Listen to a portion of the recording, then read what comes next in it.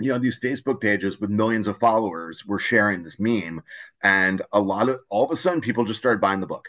Yeah, I think in within 2 days it sold upwards of 5,000 copies in like 2 days. Oh, Uh, I was just like watching the numbers come in, like, is this even real? What is going on? Like, the moment that really did it for me was when I saw the book was in the top 100 of all books on Amazon.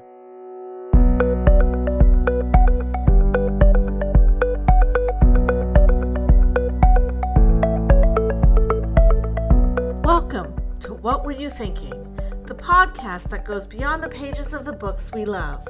I'm your host, Dana Goldstein, and I invite you to join me as we ask authors to share the story behind their stories.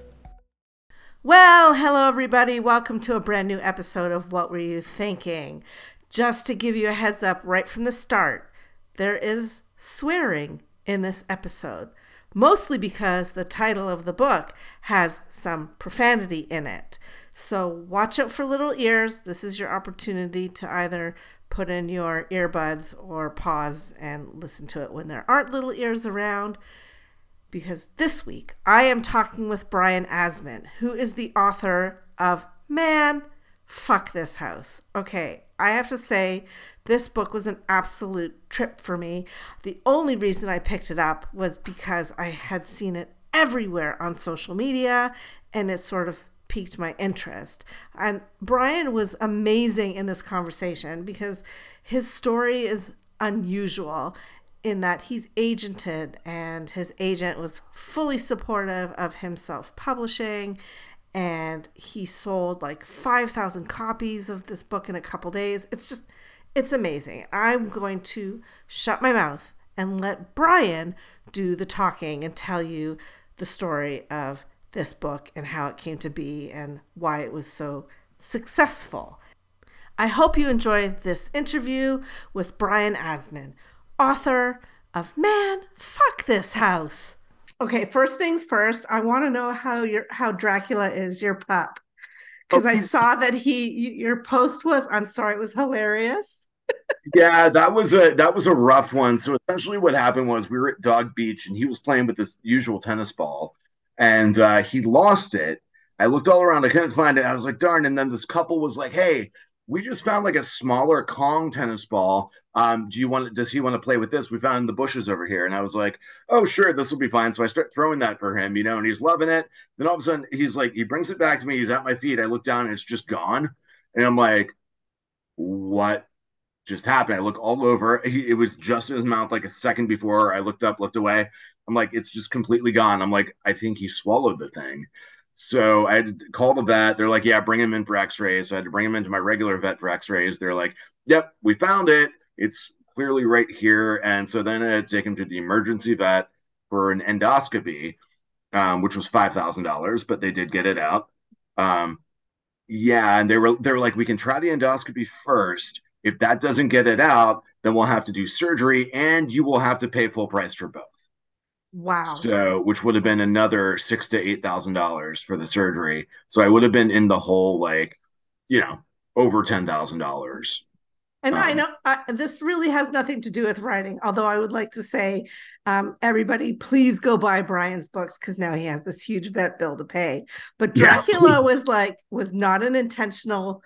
I want to say I don't want to say pet because some people get really upset about this, but Dracula was not an intentional accompaniment for you, right? Yeah. Okay. I mean, you can say, but I honestly, I don't get upset about people's word choice. I just Okay. generally feel that's like a bad way to approach life if you're going around policing other people's language. Mhm. No, so I was kind of trying to decide what I wanted to do, whether to you know, stay where I'm at, do something different, yada yada. So my life was kind of up in the air, and I was like, I really miss having a dog though, so I will foster a dog. And I bring Dracula home, and within like I don't know 6 hours, 12 hours, or something like that, I just texted the rescue agency and was like, "Yeah, I'm gonna keep him." Yeah. Like, I brought him home, and he was just perfect off the bat. Like, completely house trained, crate trained, knew a couple tricks, was super chill. He settled down into my place right away. Like it was great. He had the zoomies for about 10 minutes, and he actually he broke my TV sound system. Like the second he walked in the house, he ran right Awesome. across the room, slams into that, breaks my sound system. I'm like, oh no! And then I think after that he was like, oh, I probably shouldn't have done that. And so he settled down, and he's great. He loves doing activities, but he also is very chill. He goes to bed at like 7 o'clock at night every night and doesn't get up until like when I get up in the morning. He's super patient, and like he's just smart and learns tricks easily, and he's great. Yeah, when you know, right? Yeah, exactly. Um, So I feel very lucky to have him, and he's a great activity partner. He's my best friend, yeah, so we have a good time together, even when he's costing me $5,000. that's yeah, that's what we do for them. Okay, so the reason that I reached out to you many, many months ago was because of your book, Man, Fuck This House. I Yeah. could not go anywhere on social media without seeing people talk about this book. And it wasn't your first book. Yeah. And you have a long history as a screenwriter in filmmaking, in short story anthologies. You have other novels. So Mhm. what the hell happened with this book? You, you know, I don't want to say I got lucky because that's a part of it, but really it was the kind of the climax of what I've been trying to do for the last couple of years. It's the result of all the work I've put in addition, some luck. So yeah, essentially I've been writing, I would say I've been writing in earnest since 2016 or so. Published my first novella in 2019 with Eraserhead Press. And then in 2020 rolls around, right? And my agent has been trying to sell a novel, and all the publishing houses stopped accepting agented submissions for the first time ever. And essentially publishing just shut down for a couple months. And I was like, I don't know what to do right now because this, like, cool, I can write yet another. Like, she already had like two novels that she was shopping at that point. I'm like, I guess I can just write another one.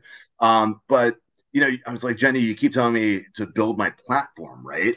And how do I, as a writer, how do I build my platform if I don't have a lot of writing out there? And she was like, well, what about putting out novellas? You put one out before, and I was like, yeah, I can do that. So I came up with this idea where I was going to write I was actually going to write four novellas in four different genres, just as kind of like a more of a marketing thing than anything else. I'm like, here, look what Brian can do. We were also talking about at that time trying to get me some IP work, like writing tie-in novelizations. Hey there, just me popping in to explain IP.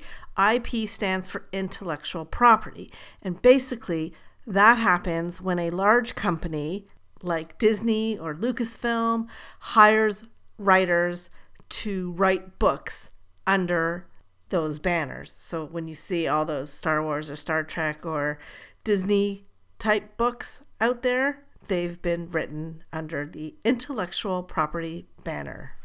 I was like, okay, I'll just do a couple different genres. So if like, the Fox wants me to come do an aliens tie-in book or something like that, well, here's my sci-fi book, you know, or if Blumhouse is like, we need someone to adapt the new Conjuring movie, then here's my haunted house book or something. So the idea was I'd put out four novellas like one every 3 months or so. And the first one, Jailbroke, came out in January of 2021. It was a sci-fi, weird sci-fi, kind of like a Rick and Morty Futurama type vibe. That did okay for like a novella, but this is all an ongoing experiment. And then my next one came out at the end of April called Nunchuck City, Mm-hmm. which was really for the people it was for. They absolutely loved it, and that one actually did fairly well. So I was building my social media presence. I was making more contacts, and I was starting to slowly establish a reader base. And so the third planned novella, I wrote 20,000 words twice on it and just couldn't find my way into the book. And so I decided just pivot. I want to come back to that one at some point. And then I wrote Man, Fuck This House, and I wrote it in like honestly in about 6 weeks. It just kind of once the story clicked, it just started boom, boom, boom, boom, boom, boom, boom. And the funny story about that book is that originally I had the concept was originally going to be like a fratty ghost comedy, kind of like a Van Wilder, but in a haunted house type thing. Okay. Because when I was in college, I was in a fraternity and I lived in a house where spooky shit happened all the time. So my roommate, like one of my roommates, claimed that he saw an old man standing over his bed one night, weird noises and things like that. My girlfriend at the time stayed there for like 3 days while we were away, watching the dog, and she was like, "Yeah, I felt like someone was watching me the whole time, and like all this other spooky stuff." So it was just gonna be like this absurd ghost comedy where like, oh, a guy wakes up and there's like a dick drawn on his face, but the door was locked, so who could have drawn the dick on his face and stuff like that, you know?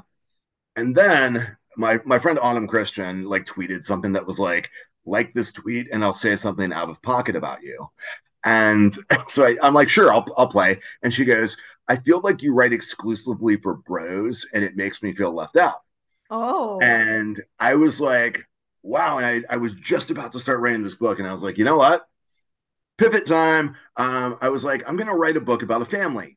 And the inspiration for this specific family came. There was a book called Post Secret that was really big in the early 2000s. I don't know. It was like one of those coffee table books. There was a website, Post Secret, where people would write in with like, here's a secret I've never told anyone. You know, it was all anonymous. And one of them was the secret, which I will never forget, was I love one of my children. So that was the inspiration for the mother son relationship in the book. And once I had that dynamic figured out, the book wrote itself more or less because I've always found like once you can see firmly who the characters are, like the plot will come together because, you know, you'll know what that character based on what they've experienced and who they are you'll know how they react and you'll know how things will escalate. You're more of a pantser, I think I read, right? Yes. Yeah, I am 100% a pantser. Okay. I So wish I could plot. My God, it would save me so much time if I could plot, but I can't. yeah. Like, But I feel like, like with Nunchuck City and Man Fuck This House, like I can't imagine how you could even plan that kind of insanity. yeah, like, I mean, some people can, and some people like you, like me, are just. I need to figure out who the characters are, and then every situation leads to the next one, and so it's really developing organically. And luckily, I've done this enough where I think my subconscious does a lot of the heavy lifting. And by the time I get to the end of the first draft, I've actually written something that looks like a book, thank God. And then from there, it's a matter of going back and thinking about like, okay, like what elements do I want to play up? What needs to be cut? Like there was, you know, in Man Fuck This House, there was initially like an extra 50 pages at the beginning of them like going to a hotel and having a weird encounter with the clerk. Cause I think originally I was going to do like the town is super weird too. Um, and then decided to cut all that stuff out at the advice of my editor. So yeah, I mean, I like it's a lot of the what I do is just I write the kind of books I want to read, which are ones that have a certain pace, certain style, and certain energy to them. Summarize Man Fuck This House for people who have never heard of it. I can't imagine that it hasn't passed in front of somebody's eyes at some point on social Sure. media. So Sure. go. Okay. It's the so I would summarize it as it's the standard haunted house story of a family moves into a new house and spooky things happen. Except in this case, there are some very odd family dynamics at play, and this isn't your everyday haunting either. Perfect. That's a great way to sell it. Did you self-publish this one? Yes. Okay. So my first novella came out with a small press called Eraserhead, and they're great, love them. And then the couple novellas I put out since I've self-published. And I'm kind of unusual in the self-publishing world because I do have an agent, and my self-publishing career was done as a strategy that I worked out with my agent. So Oh, yeah, okay. yeah. Tell me more about that because you don't typically hear of that kind of relationship with an agent who is like fully on board with you because you created like this company to sort Mhm. of manage this self-publishing arm, right? Mutated media, Yeah. yeah, exactly, and I use that for my film work too. So yeah, so my agent and I were talking out my career and what to do and how to get more. how to build my platform and make myself more attractive to traditional publishers. And what we settled on was just putting out some novellas myself, right? So I could start build cultivating that fan base. And what she told me was essentially that for self-published novel, she's like, don't put out anything novel length. And here's why. There are two reasons. One is so that traditional publishers can sell your debut novel. That's a selling point for her as an agent with the publishers Oh. is they want to pick up my debut novel, you know. The other reason is that when they look at book sales, from what I've been told, traditional publishers will look at the sales of your previous novel to decide if they want to take you on or not. Whereas they don't necessarily look at novella sales as a reflection of your marketability for a novel. So those were the two main reasons why we decided to go with putting out a bunch of novellas. And I think also Jenny Dunham, my agent, recognized she's like, Brian has a metric fuck ton of energy, and he's going to explode if we don't find a way to release this energy into the world somehow. Yeah. Yeah. At, So at what point did you realize that, man, fuck this house was actually kind of a big deal? well, about 6 months out after it came out. So essentially what happened was it built up a bit of buzz within the small horror community. And when it came out, it was my best-selling book so out of the novella series so far. And I was like, cool. Each novella was doing exactly what I wanted it to do, right? This one sold X number of copies, this one sold more copies, and this next one sold even more copies, right? So I'm like, got the upward trajectory. That's all I was hoping for was just move a few more copies each time, get a few more readers, build that momentum, right? And so, Man Fuck This House was doing pretty well, and it had a bit of a tail to it. So even after it came out, it was still selling a couple copies here, a couple copies there every day, basically. And then in the end of March 2022, I got tagged on Twitter. There was just a post from a writer who I think she had been a writer on like The Daily Show or something like that.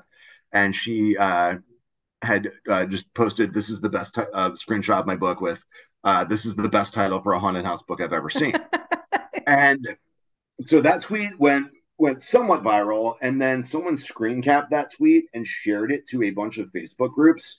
And though that is what actually went mega viral, was these Facebook pages with millions of followers were sharing this meme, and all of a sudden people just started buying the book.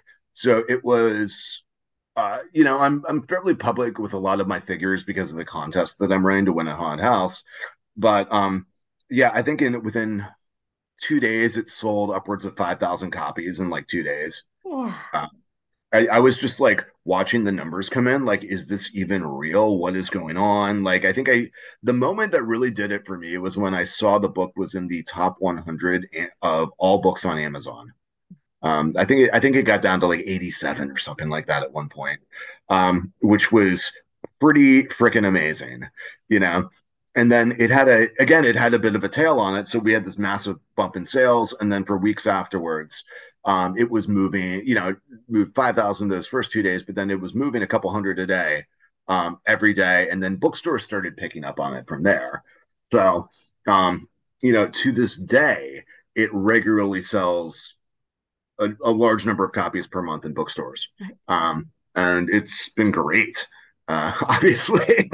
But it's just kind of amazing that, like, you never know what's going to hit, and you Right. never know when something's going to hit. Yeah. And now it's sort of like it gave you that cred that you needed for a publisher to pick up your debut novel, right?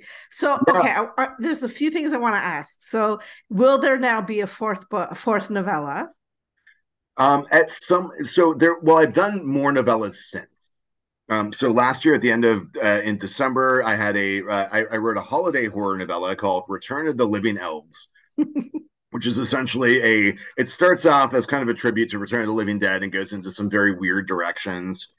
So that one's already out, and then my next novella is coming out in October 24th. Yeah. It's called Our Black Hearts Beat as One. It's very different than my other stuff.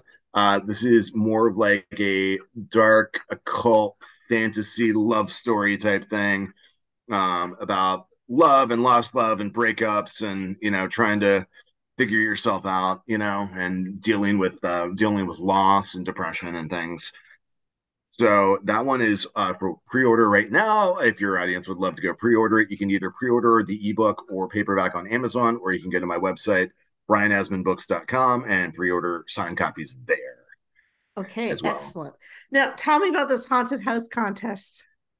Yes, so I think this is one of the things that actually helped it go viral was I decided. So essentially, I was like, you know what? If I if I sell 1 million copies, I will give away a haunted house. And then I have other step goals like along the way as well that I'm doing. But the idea for that came, I was like homesick one day and looking for something to watch on streaming. And I stumbled across the guys from Ghost Hunters or Ghost Adventures, whatever it was, with those guys, they made a movie. And so I'm like, okay, you know what? This looks like the kind of like low effort thing I can watch and like kind of like almost in the background while I sit here with a fever. And so I turn that on, and in the opening of the movie, he hears about this house that's super haunted in like Indiana and decides to just buy it from the owner. Right. And I was like, oh, I should do a giveaway like this. So, if the book ends up selling a million copies, then I will find a haunted house somewhere, probably Ohio, Indiana, Detroit, somewhere like that. Honestly, this isn't going to be like a haunted beach house in Malibu or anything. I'm not made. But I think probably what will end up happening is I'll find an owner who's alleging a haunted house, buy it, and then give it away, and then it'll hopefully end up going to someone who needs a house or something like that in that area. I haven't figured out the details of how the giveaway is going to happen yet, but Yeah. that's all. It's all real and it's all happening. Is like an exorcist or a ghost hunter included? Possibly, yeah. I mean, I will probably want to film something at that point. There's also a thing I can mention is that as part of like the explosion of popularity around the book, there were two deals that happened right around that time, and these all happened within the first couple weeks of that post going viral. One is I sold the TV and film rights to Man Fuck This House. And so it was being developed as a TV series right before the strikes, and that's on hold right now. Of course. But hey, that's the industry, right? And that development will continue once the strikes end, hopefully soon. So I'm very excited about that. And then the other deal was I signed a 2 book deal with Blackstone where they bought the rights to Man Fuck This House to republish that with short stories, kind of like Eric LaRocca did with Titan Books and his book Things Have Gotten Worse Since Last We Spoke. And the other book I sold to Titan, or sorry, not sorry, Blackstone. Blackstone's great. Love Blackstone. The other book I sold to Blackstone is called Good Dogs, and that's coming out in October 1st, 2024. Yeah, is that the one about werewolves that you told It's me a about? werewolf book. Okay. Yeah. Yeah, it's my take. Like ideally, it's some like one of my ultimate career goals is to write a book about every trope in horror. Yay. So we've got the haunted house book out there. This is going to be my werewolf book. It's also a slasher book. Essentially, it's a high concept slasher, but essentially it's about a group of werewolves who go off to the woods to be able to go wolf out and enjoy themselves, and they start getting picked off one by a slasher. So werewolves meet slashers, where werewolves are the victim. Yeah, I love that. I love that blending Thank of you. like it's just so fun and twisty, and uh, uh, man, fuck this house is an absolute pleasure to read. Like I was a Thank you. big horror reader. I was a huge Stephen King fan as a teenager, and John Saul and Dean Koontz, like all those old school suspense horror thriller writers. I think you, I think I read that you weren't like always fully immersed in horror. You were reading everything, like, but in different stages of your like as you got older, you were digging into different things like Elmore Leonard. And so tell me about like how Brian, how do you pronounce your last name?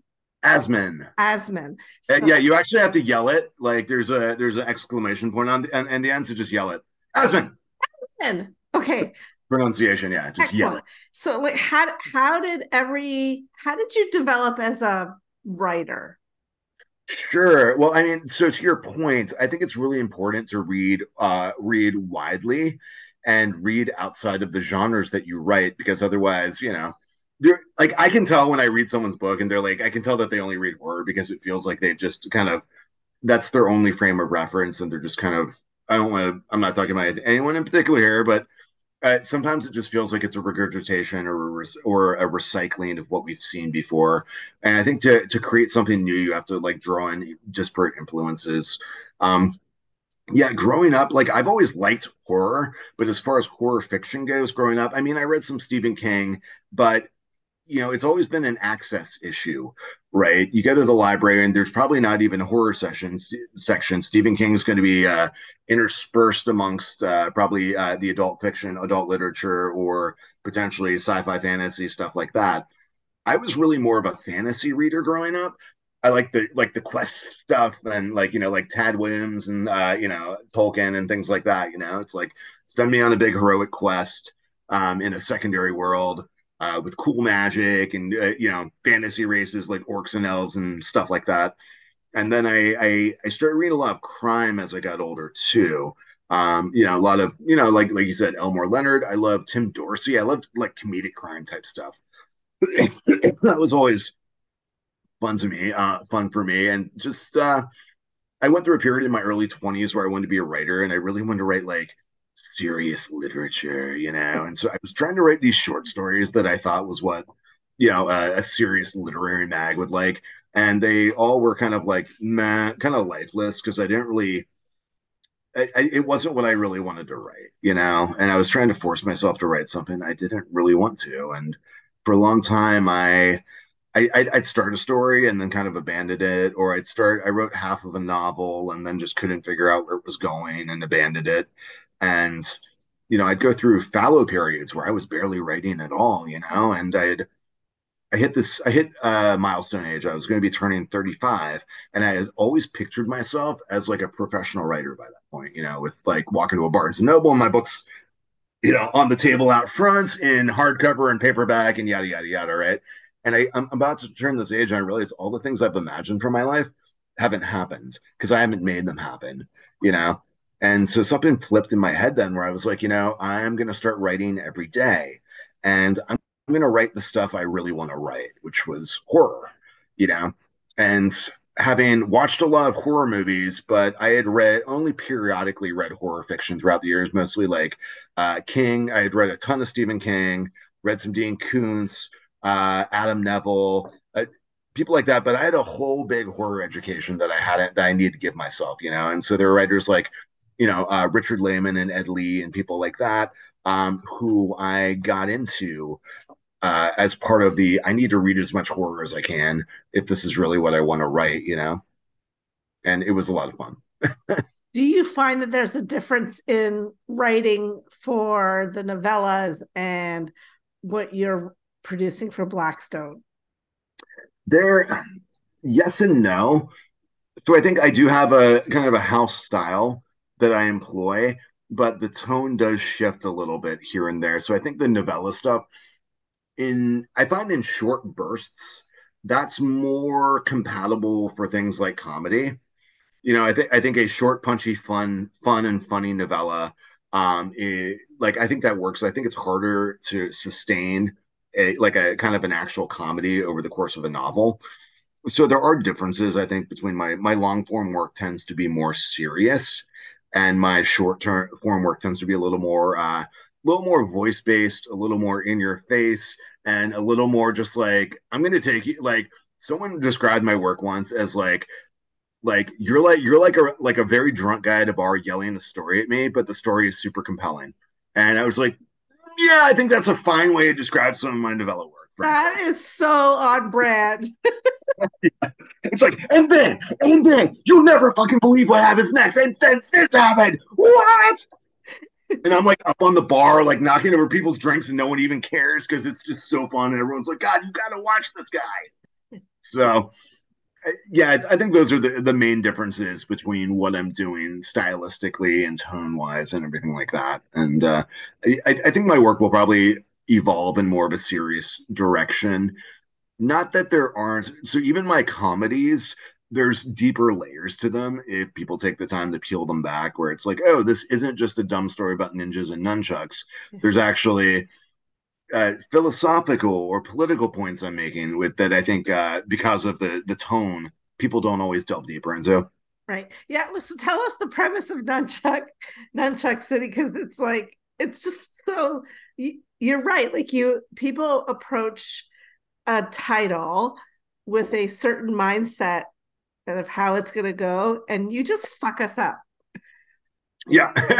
So Nunchuck City is inspired by my boyhood love of things like Teenage Mutant Ninja Turtles and games like Bad Dudes and Double Dragon, all the side-scrolling beat 'em ups. So I wanted to write essentially like a side-scrolling arcade beat 'em up game that you could read. And the book is about a guy named Nick, who's the world's greatest ninja, except he doesn't want to be a ninja. He wants to open up a fondue restaurant. Yeah.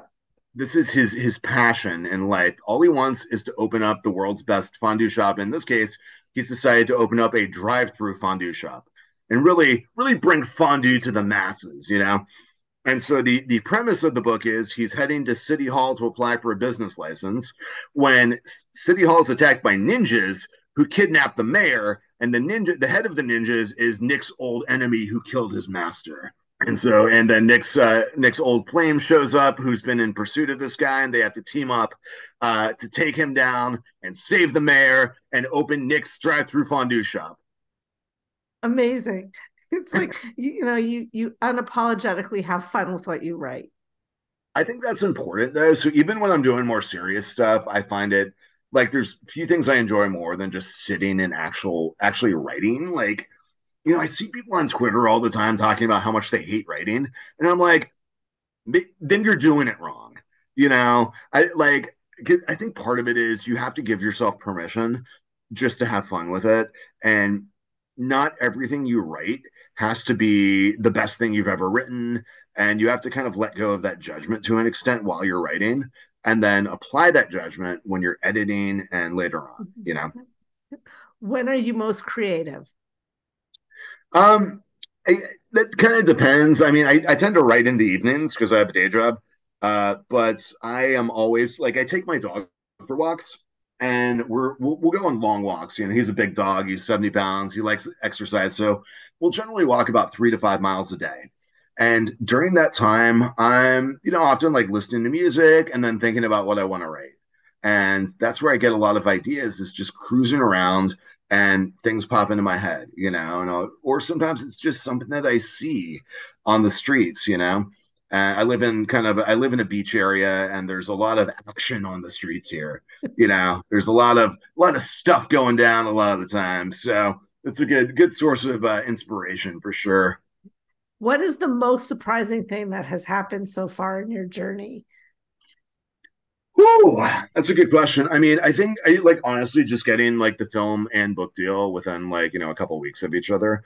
That was really huge, and those were related in that my editor at Blackstone, Brendan Deneen, also he specializes in selling Blackstone properties to Hollywood because he used to work for Dimension and he's got a lot of connections there, which is awesome. And so he made that deal happen.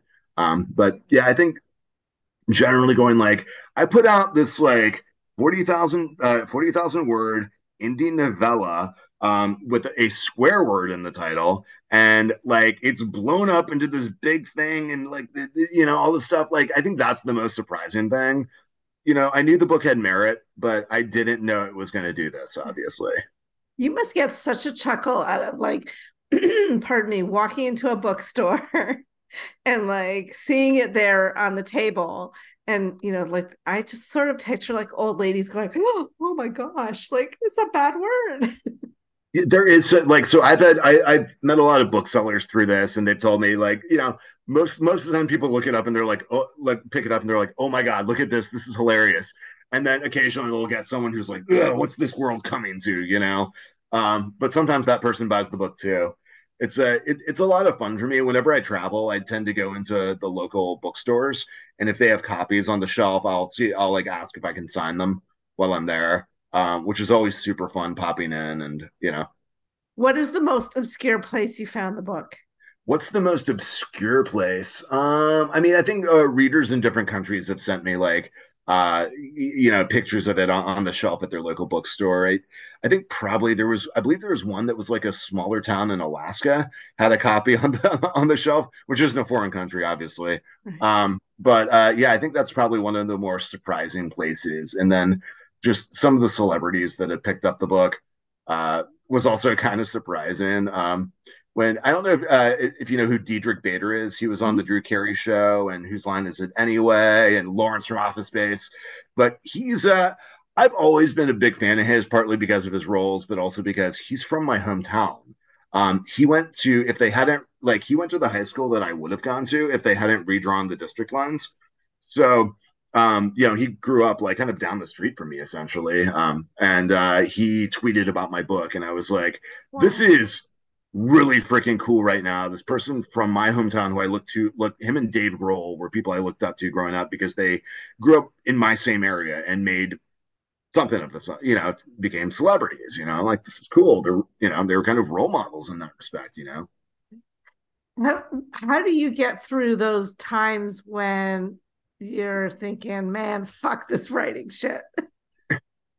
I honestly, this is going to be a cheater of an answer, but I don't I It's don't okay. think, sure. Do I have projects that are going not as well as I'd like them to? Yeah, some right now, actually. Um, but I generally always feel fortunate that I get to do this, that I get to write books, and that I most of all have people that want to read them. And I recognize how rare that is. Like, there's a lot of people that write books who, never get anything done. And then there's people who write books and can't attract an audience, and that sucks. And I feel incredibly fortunate. So, like, I'm never like, fuck this writing thing. I'm always just like, I can't believe I get to do this. This is great. Yeah, even the shitty days are like a blessing, right?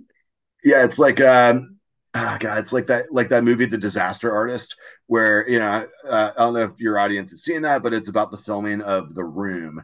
And there's at this one point, there's this older actress who had just passed out on set because the director won't pay for AC, and she says something along the lines of like, any day on a movie set, even the worst day on a movie set, is better than the best day out in the world. And that's sort of how I feel about writing. Even my worst day writing, at least I'm getting to create art and produce things. And I'm lucky in that I largely get to do it completely on my own terms. Yeah. And you still have a day job, as most of us do, right? Yeah. That's just the reality of being a writer. Yeah, and I'm Right. I'm also very fortunate there too, is that I have my day job. I have a career that I love and am passionate about as well. That also grants me flexibility to pursue writing. I remember back in 2017, I took a 3 month sabbatical from work to focus on writing, and they were super supportive and wonderful about that. So that really helped. I was writing. I wrote a almost 300,000 word novel. Uh, I mean, I wrote about Wait, in 3 months? No, I mean, so I wrote it. Okay. I started it. It took me about 6 months to finish it. So I Still.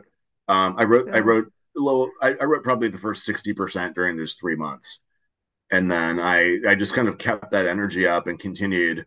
It's one of those kind of trunk novels that will never see the light of day. But I essentially within six, like they say if you want to be a writer, write 10 books, and then your 11th book is the one that like you should try to like sell to publishers, get an agent, etc. Because you have to work out how to write a book, and it takes time to do that. So I kind of just decided to speed run learning to write, and just wrote three novels at once essentially. Yes, I was just gonna say. So you wrote 300,000 words, which is like 3 or 4 books. So you covered a lot of territory. Did it ever bother you, like, to think that that's not ever gonna go anywhere? Well, no. So I think I went into it going like, especially like in my first novel that I wrote, will definitely never go anywhere. But that was more of I needed to learn how to write a novel, basically. And at like that one, as I was writing it, I'm like, this is never going to be published. But I get to the end, and I had finally, I just can't say enough how much the mental hurdle that I had to get over of like, oh shit, now I can write a book because when you're first starting out, the idea of writing a 300-page book or something like that, it seems almost insurmountable mentally, right? That's a lot of words. Like, how do I write that many words about a subject? Like, how do I have that many scenes? Like, how do I have like, you know, what I don't even know what's going to happen. Like, I had so many books I'd started. I'd be like, okay, I have an idea for the first chapter. Then I'm like, well, what happens now? I have no idea. Um, so I think, the first couple books going through was more like I approached them as learning experiences. And I was like, hey, if I end up with something that I can sell after this, great, but that's unlikely to happen. I approached it with that write your first 10 books. And honestly, the things I learned in those early books are things that I'm carrying through to books now that are getting published. So they're not waste, they're what's made me who I am. What is the most important thing you've learned?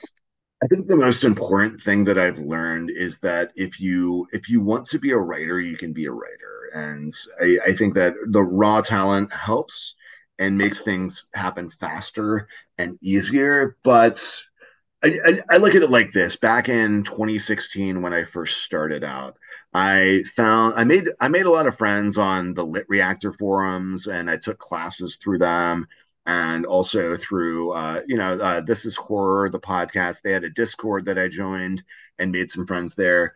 And out of all the people that I met back then, most of them were just around my level of starting out. Maybe they had one or two small publication credits and something. Out of all those people, when I think back, every single one of them that kept writing experienced some sort of success. Now, none of us are Stephen King, obviously, but like if someone was like, I really want to sell a short story to an anthology, they kept trying for a couple years and eventually did that. Or if someone's like, a number of us have had novellas come out that were well received. Or full length novels that were well received. There are a number of people that came out of those groups that I first found who have had successes like that. And if you want to be a writer, all the writers that you see that are successful are people who didn't quit, right? And it's difficult to see. Like we only see the end product, right? We don't see it's not like mathematics where you have to like show your work, you know. Like when you look at a writer who looks like an overnight success, you don't know what work they put in, right?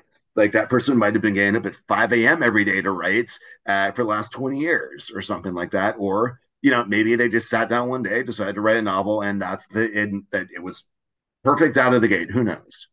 You know, but I generally find that if you write a lot and read a lot and don't quit, you can achieve some measure of success in this business. And there are a lot of factors outside your control, but control the things that you can. Fantastic advice. Thank you for that. I'm looking forward to whatever else comes out of that crazy brain of yours. Yeah. It must be like super colorful in there. Yeah. It's essentially there's just circus music going 24/7 inside my head, like yeah, I don't know. I just kind of like I get very excited about certain things, and when I get excited about something, I just try to capitalize on that and just roll with that feeling. Well, that energy certainly does come through the page 100%. I will say that. Thank you. Thank So, you. yes, Brian Asman. Did I do it right? Asman! Yes. Thank Asman! you. Okay, got it. I'll practice.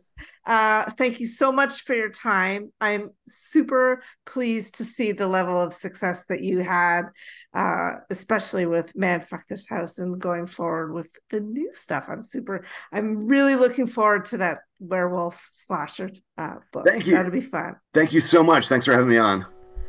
Well, that brings us to the end of another episode of What Were You Thinking? You can check out Brian's books at his website, brianasmanbooks.com. Sorry, I just had to say it like that. I'd also like to invite you to check out my own books at my website, danagoldstein.ca. I have a brand new middle grade out there ready for the world to put their eyes on. It's called Shift. And it tells the story of 12-year-old Dax Masters, and he helps identify a problem with the planet that nobody else has picked up on. Shift is available wherever books are sold. Once again, thanks for giving me your ears. Peter, where the hell have you been? Every time we go to a hotel, you hide the key to the minibar from me. But I found it. I found it.